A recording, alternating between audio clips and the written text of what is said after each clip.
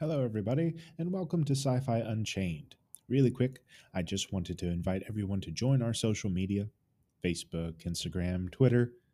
Well, there is a Twitter, but I don't really use it that much. And to be honest, all I use Facebook and Instagram for is funny memes, a compelling conversation or two, and an occasional episode update. But anyway, come on over and join us and enjoy the episode. Okay, WandaVision episode 4. And as always, spoilers ahead. So the episode opens up with Geraldine unblipping back into reality after Smart Hulk snaps everybody back who Thanos had previously snapped out of existence. She's uh, in a hospital room by an empty bed. She goes looking for her mother, who was there being treated for cancer several years back whenever she got snapped away by Thanos. Her mom is Maria Rambeau, so that makes her the little girl from the Captain Marvel movie, Monica Rambeau. Now, I know you could have easily IMDb'd that, looked up the cast, and be like, oh, okay, this is cool, I guess. Not a big reveal. But come on, don't do that. Don't spoil it for yourself unless you really want to know. Um, so I think this is a awesome character tie-in slash reintroduction. Uh, this means that we will get the superhero Photon at some point because, and this isn't really a spoiler because it's comics related, but in the comic books, uh, Monica Rambeau is this superhero named Photon. She has a couple of other identities, but she's mostly known as Photon. Okay, so we get a shot of SWORD headquarters, SWORD standing for Sentient Weapon Observation Response Division. There's a slight change here because in the comics, SWORD stands for Sentient World Observation and Response Department. It's an interesting contrast, and I wonder if this subtle change will be addressed or if this is actually the real sword and it isn't just an imposter organization and Fury is out in space with the scrolls running the actual organization. Or it could be that because Marvel itself has so many uh, alternate realities, that the sword the sword acronym stands for um, Sentient World Observation and Response Department in the realm of the comic books, and this is the actual sword, and this is just one of the slight differences in those realities. That could also be true. If that's the case, I don't think that we'll get that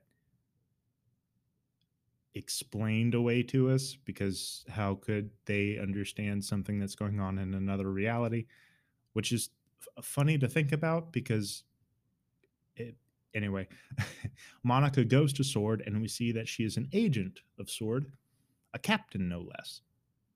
She meets acting director Tyler Hayward, and we see a commemorative plaque showing Monica's mother as the founding member on the wall.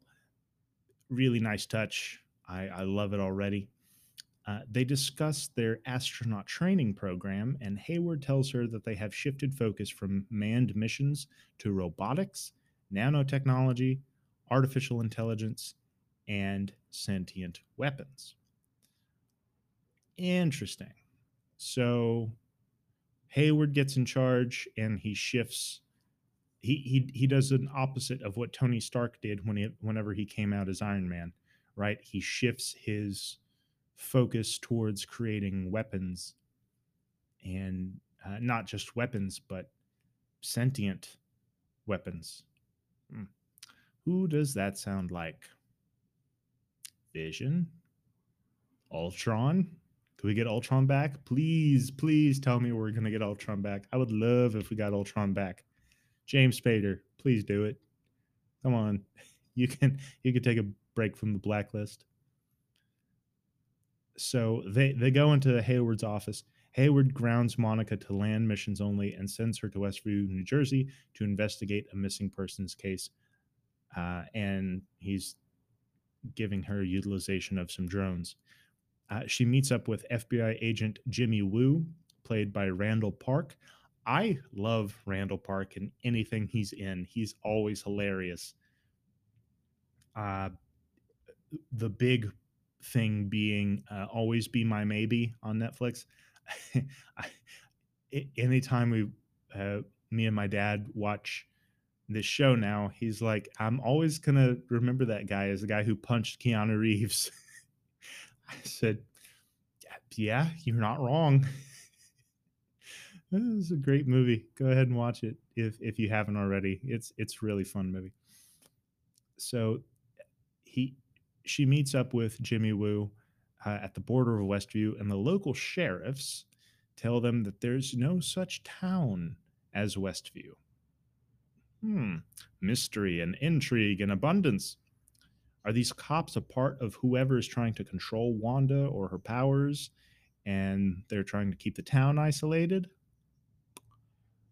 Or are they a manifestation of Wanda's trying to keep everybody out? They just Jimmy Woo and Monica discuss the uneasy feeling the town makes them feel, and they're not supposed to go inside the town. It's like there's this looking at the sun thing. Like you look at the town too long and you have to turn away because your instincts tell you to run. It's very interesting. Very Doctor Who. Very Doctor Who of them, I must say. Monica sends up a remote piloted drone that looks just like the toy Wanda finds in her bushes in a previous episode. The drone disappears through some sort of invisible barrier, and Monica goes up to study the barrier, and it looks like a giant up close shot at a television screen, with the barrier being comprised of red, blue, and green pixels that make up a reflective screen projection. Right? She touches it, and the barrier sucks her through, which is super cool if you're like me and you've ever wondered what it would be like to being sucked through a TV screen into a TV world. That is pretty stinking neat. So now we know how we know how she gets in there, right? Cut to 24 hours later, and we get Kat Dennings' character, Darcy Lewis, from the Thor movies. She's set up in a tent Sword has at a forward base outside of the Westview barrier. She says she reads a colossal amount of cosmic microwave background radiation and gets the notion to feed those readings through an old television after she sees the black and white world transmitting we saw in previous episodes on the screen of an older style monitor. Why Sword would set up this state of the art facility and bring in really old tech is beyond me. I don't know why that was there. The plot MacGuffin armor is showing here, WandaVision.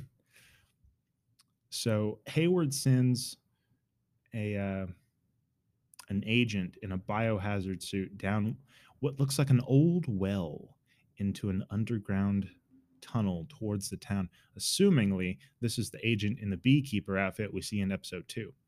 So this episode is clearly set against the previous 3 and is happening concurrently with the events happening in the first 3 episodes. So Hayward goes to the main command tent and sees Kat Dennings watching the first episode of WandaVision, where he sees Vision and they see Vision, and Darcy Lewis clarifies that he is in fact dead, not blipped, but dead. She tells Hayward about her findings, and she finishes her sentence by identifying the energy as the kind that can be traced back to the Big Bang, the creation of the universe. This is when Jimmy Woo drops probably my favorite line of the episode. He's like, "The universe made a sitcom about two Avengers?"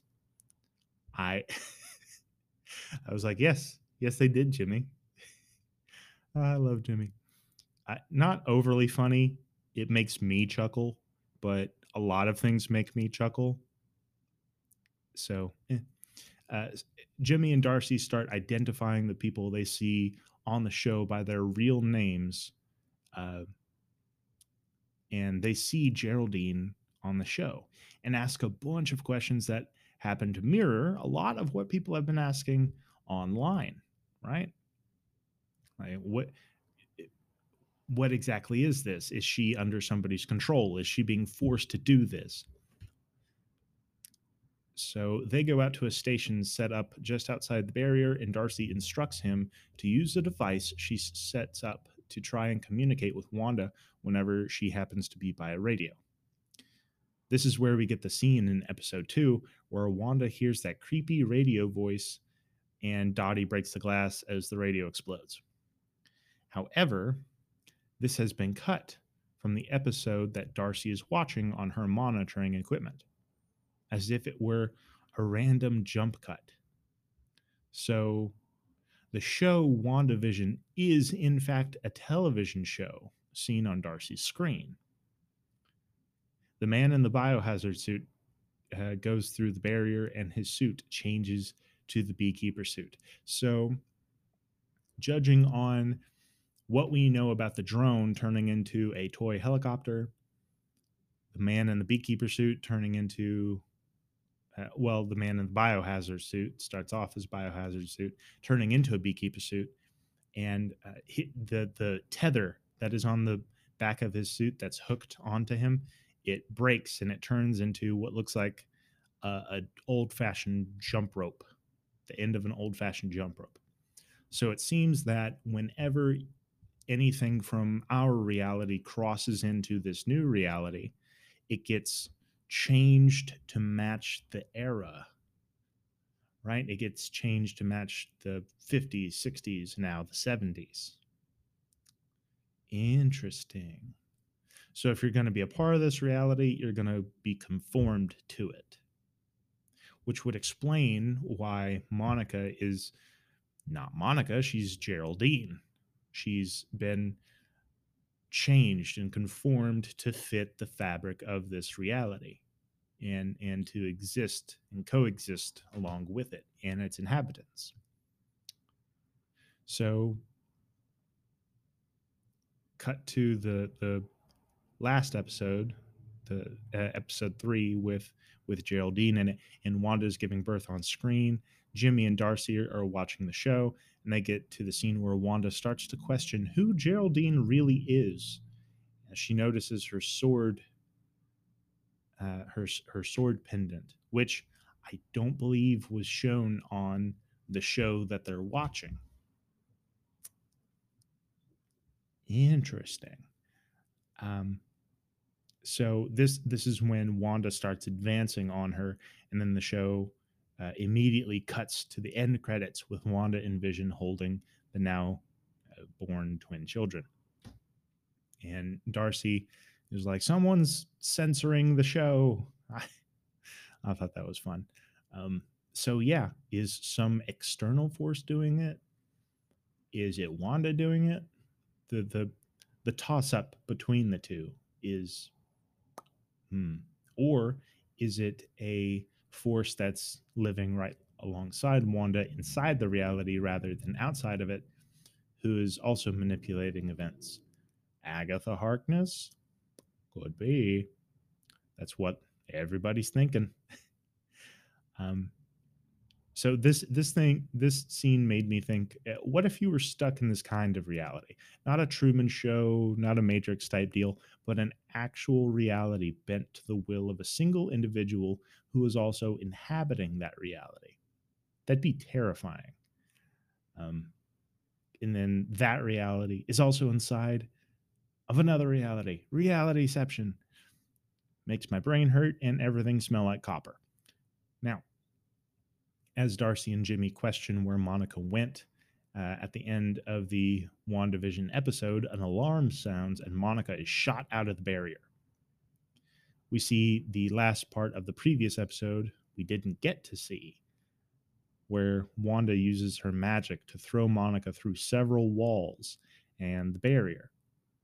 A fun thing that, as I was rewinding over and over to watch, she flings Monica through 4 walls, breaking the 4th wall. See, nothing in this show is done by accident. Absolutely nothing in this show is done by accident, and I love it. So, ooh, uh, she then looks at her hands as if she can't comprehend what she just did, or she doesn't know how strong she is. It's very odd. Is something or someone influencing her to protect this reality? Like, is there a little voice in her head that we haven't been made aware of yet? That's like, do it, get rid of her, do it. Wanda then turns around as Vision enters the house, and she sees a shocking image of Vision as a walking corpse, as if he was just killed by Thanos, complete with the hole in the head and the loss of color. Vision expresses concern, and Wanda says not to worry, as she has everything under control. Oh, really? Cut to Monica laying on the ground outside outside the barrier, and she says, "It's all Wanda." Is it? The episode ends with Jimi Hendrix' song "Voodoo Child." Who doesn't love Jimi Hendrix and Voodoo Child? That's a very appropriate song for what we just witnessed. Um, especially as we get more and more glimpses into the extent of Wanda's abilities. So, this episode was very much an answer episode to a ton of questions the previous 3 had raised, and it did not disappoint. Though, with any good answer episode, it gave us not only answers, but newer and bigger questions. It brought along new elements to the show, introduced new fun characters and situations. This is a show that's easily topping itself with each episode thus far, not unlike how The Mandalorian did. Because when I'm watching both of these shows, there's nothing in me that really wants to watch the previous episode. I just want to watch the latest one over and over again, because each episode that comes out becomes the pinnacle of the show. It becomes the best part, the best episode. Um, there has been a lot of speculation on the usage of hexagons in the show, especially in the shape of the town. The hexagon uh, is also the shape associated with devilry and witchcraft, as in Scarlet Witch. That's what she is in the comics. Nothing so far done in the show is coincidental, by the way, as I mentioned earlier. Even though it's just 4 episodes in, speculations may be a bit premature to make as accurately as possible, though they are compelling. The more evidence, corroborative, I can't speak, corroborative, yeah, there we go, corroborative lines given to us by the characters inside of Westview, background evidence, even the subtle facial expressions given by all the characters. This is definitely a show that deserves the amount of analysis it has been getting. And I can only imagine it's going to get more and more as the episodes progress and ultimately lead up to the multiverse of madness. It's going to be a whirlwind, and I love it. If there's anything that the MCU has taught us, is to never discount anything, never rule out any possibility, because we're gonna give it to you. They're turning a cinematic universe steadily more comic. It's becoming more comic book. And I love that. I think more and more people are loving it too.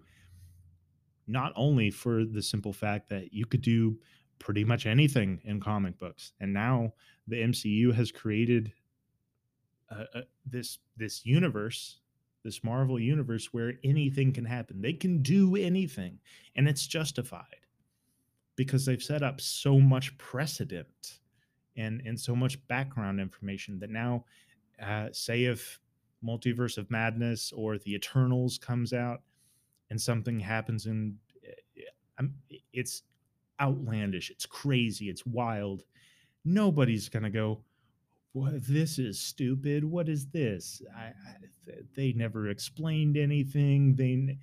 How can they do this? Is garbage." No, none of that's going to happen because the Marvel Cinematic Universe has been set up so neatly and with such detail. It's a beautiful. It is absolutely beautiful.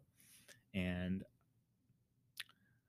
you know what, Marvel, go ahead and send me that sponsorship money while you're at it, because I'm singing all kinds of praises.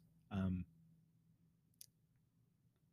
Aside from a couple of things like Thor: The Dark World, I don't think anyone really cares for the Hulk movies, and Captain Marvel kind of flopping.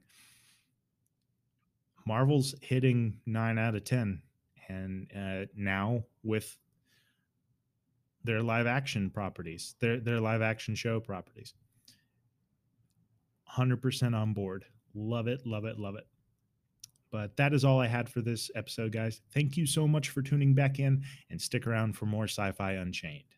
But for now, live long and prosper, my friends, and may the Force be with us all.